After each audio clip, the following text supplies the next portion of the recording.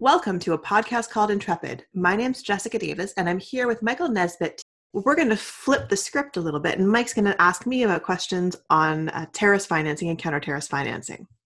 So I'm here with Jessica Davis, president and founder of Insight Threat Intelligence, and longtime financial intelligence professional, who, of course, is well known to Intrepid podcast listeners.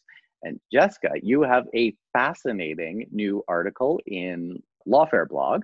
It's a blog post, which talks about counterterrorism financing. And so I wanted to talk to you a little bit about this blog post, maybe get into some of the more grainy details, and also get a little background as to why you wrote it, how Canada is doing specifically. So let me start with this. It seems to me that our listeners might be interested in how, when, and where counterterrorism financing investigations and enforcement happen. So just some of the background as to what we're talking about when we say counterterrorism financing investigations or enforcement. Oh, so an easy question to start. It's really complicated, and it depends entirely on the jurisdiction that we're talking about. So internationally, we have an international convention to suppress terrorist financing. So basically the idea is that terrorist actors, it could be groups, cells, or individuals, need money to do a bunch of different things, to procure weapons, to support their organizations, to conduct attacks, to recruit people to travel to join terrorist organizations. And all of the financial components of that activity constitute terrorist financing. So there are international conventions and norms now to prevent that, to try to stop terrorists from being able to gain access to financial resources, to do a whole bunch of those different things. Most countries in the world now have counter-terrorist financing legislation on the books. Fewer countries have any successful prosecutions of terrorist financing. And Canada is one of those countries that has very few, as you well know, prosecutions of terrorist financing. So the other layer of this is that terrorist financing investigations happen in a number of different organizations and agencies. So it could be done through security services. So in Canada, CSIS could technically investigate aspects of terrorist financing under threats to the security of Canada. The RCMP obviously has the criminal aspect that they could investigate. In other countries, financial intelligence units may have a law enforcement mandate, and they could be the ones leading on counter-terrorist financing investigations. That's not the case in Canada because Canada's financial intelligence unit is administrative in structure, so it provides information to investigations but doesn't conduct its own investigations. So you can see how every single jurisdiction has their own sort of structure and way to do this. Great. And that's FINTRAC we're talking about is the administrative agency, is that correct?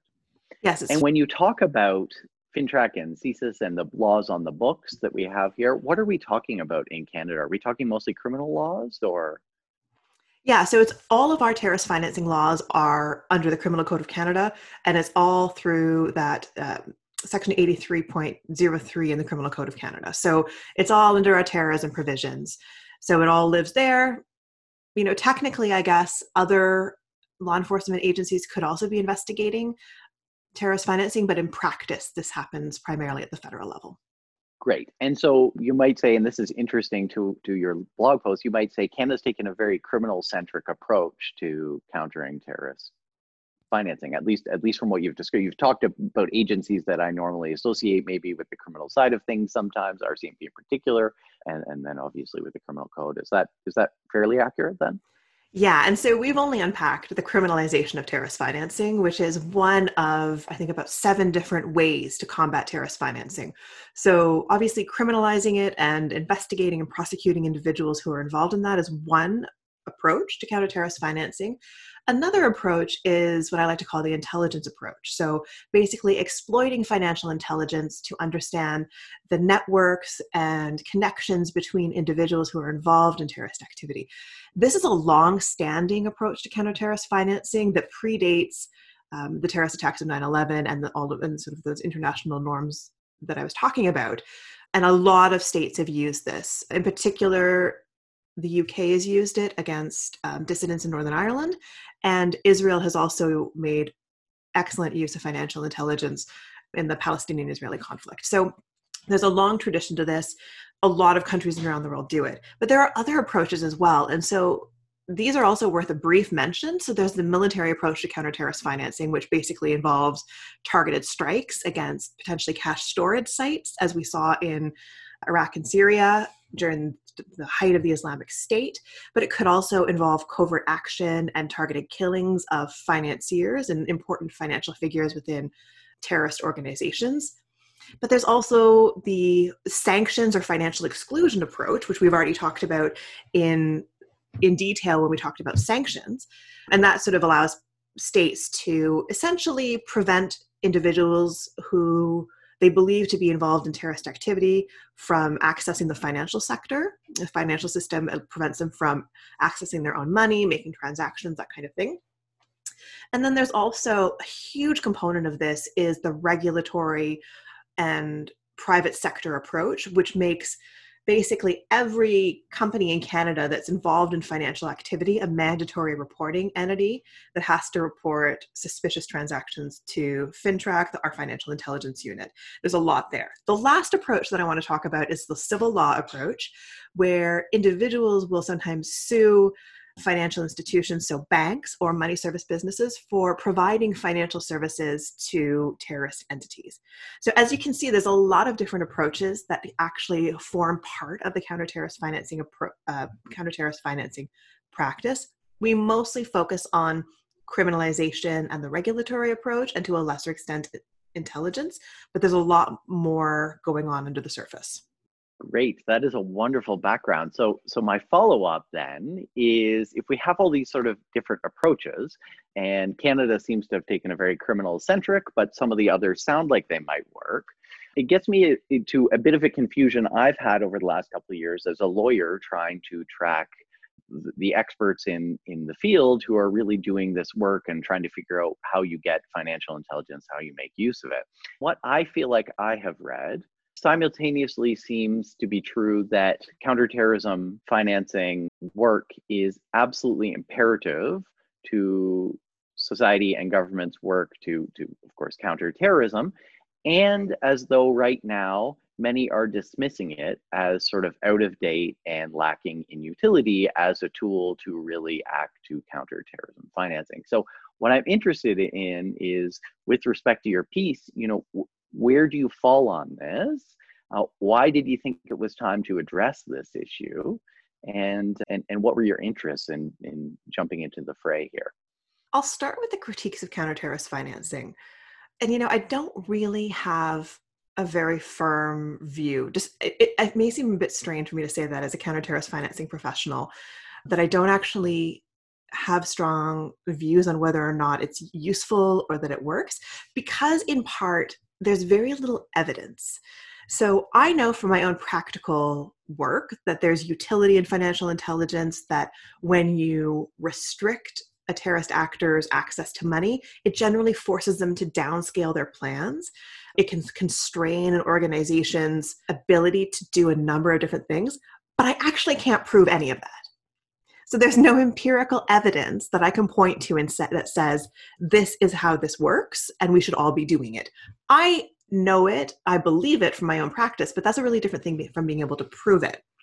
The second thing that I'll say about that is that a lot of the critiques of counter-terrorist financing have been relatively misguided. They've really focused on very narrow aspects of counter-terrorist financing, often on that criminalization piece or on the intelligence piece.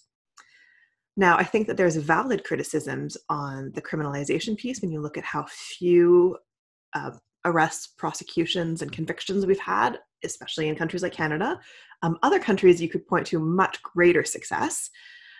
But the critiques about when you look at the things like the intelligence approach, you run into a problem very quickly. It's that if we're talking about intelligence, a lot of the results of that are going to be classified or maybe not even counted, depending on how organizations are doing their metrics. So we have an evidence problem there as well. So the critique is demanding evidence of intelligence operations. And, that's really not ever going to be a thing that happens, or most of the time isn't going to happen. So we need to look for other measures of success and effectiveness. So from my perspective, I do think that it's useful. But I do think we also need to be doing a lot more to demonstrate that its effectiveness, especially when we're forcing every country in the world to adopt counter-terrorist financing legislation and encouraging them to do terrorist financing practices.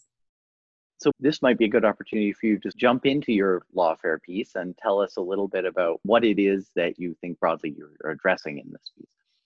Yeah, I think the crux of this piece is really coming from my observation of what I would describe as extremist movements. So when I started in this field, I was doing a lot of work on, the named groups that have a fairly coherent structure. So Al-Shabaab, Al-Qaeda, the Islamic State in Iraq and Levant, eventually, all of these groups that they're listed terrorist entities. We understand the parameters of them. You can point to ways in which they finance their activities. But increasingly, and over the course of my career, I've also started to see individuals who are inspired by those kinds of groups taking action, and they didn't necessarily have any physical or logistical connection to those groups. So we'd call them lone actors in some context, although I think that that's a bit of a misstatement just because none of them really act alone. And when I looked at their financing, I was seeing something very different. So it really occurred to me, and this is something that I've done throughout the course of my career, is we need to look at different levels of actors when we talk about counter-terrorist financing. So we need to look at organizations, so those groups. We need to look at cells that are perpetrating attacks. And we also need to look at individuals who are inspired by those groups. But now, with the rise of things like the incel movement, QAnon, Boogaloo Boys, a number of different, what I would, for lack of a better way of describing them, term extremist movements, we need to understand that activity and think about how to counter the financing of extremist movements in a bit of a different way, while also still drawing on how we've learned to understand those so-called lone actors, because that's kind of where we're seeing that terrorism element when individuals who sort of follow or believe in those ideologies take violent action. That's where it sort of crosses over into that terrorism space. So we need to be reconceptualizing how we think of those tools, broadening out how we're using them, because not every country in the world or every country that's affected by these different types of terrorism and extremism has the same tools and capabilities. Yeah, this is one of the things that I just find most fascinating about both this piece and your work in general, which is we're seeing this huge movement now, and it's not necessarily new. I mean, in the far right, it's for a long time the quote unquote lone actor was literally part of the planned group activity, right? So not lone actors in that you're friends on the internet or you're talking, at meetings, but you're not the IRA where you have multiple people living in the same house and sort of engaging. You don't get a calling card that says you're part of the group. So you seem more like a lone actor, but you're still working with others. And with technology, that's just becoming easier and easier.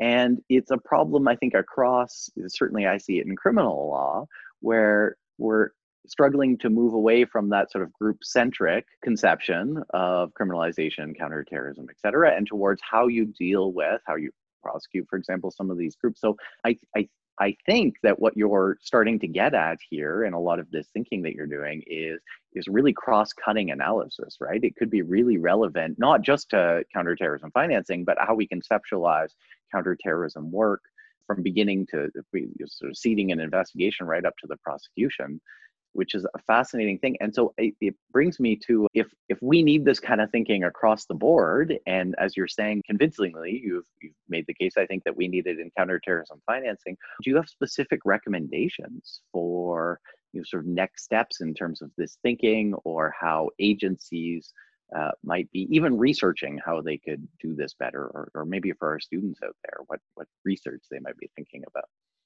I like the lawfare piece because I got to point out a lot of problems, but I wasn't really forced to come up with many solutions.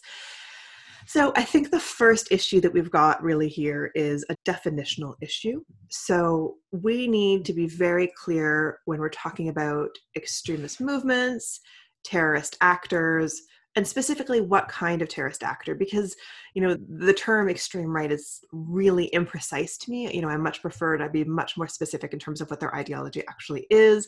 It also creates a lot of political problems that I think we can best avoid. So we need to be very clear in our definitions when we talk about that.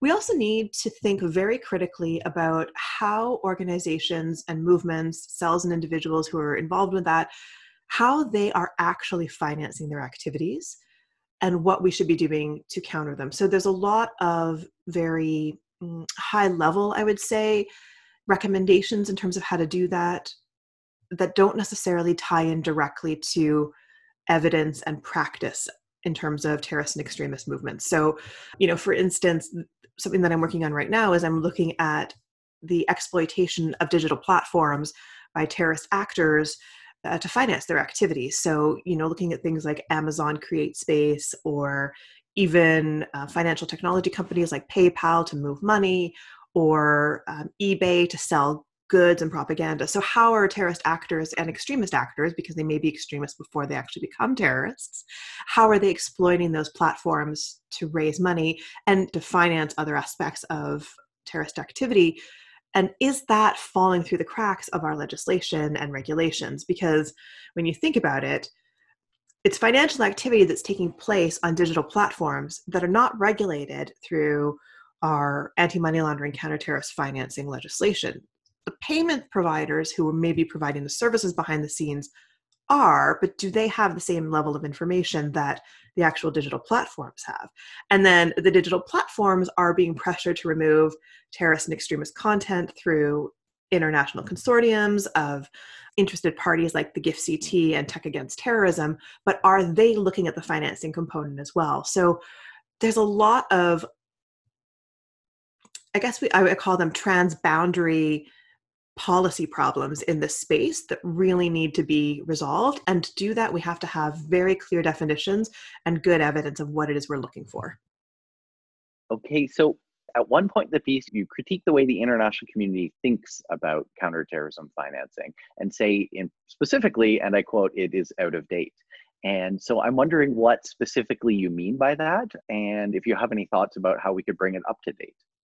Yeah, so I think at that particular moment in the piece, I was really thinking about what I call the mechanisms of terrorist financing. So you would have heard me say it a number of times in this interview that I talk about raising funds and maybe the use of funds. And that's really the extent to most people's conceptualization of terrorist financing. The terrorists raise and use money.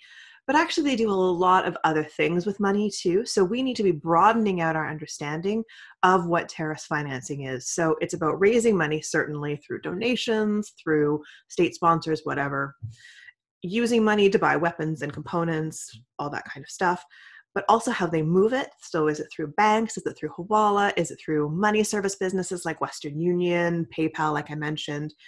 How are they hiding it? So what kind of tradecraft are they using?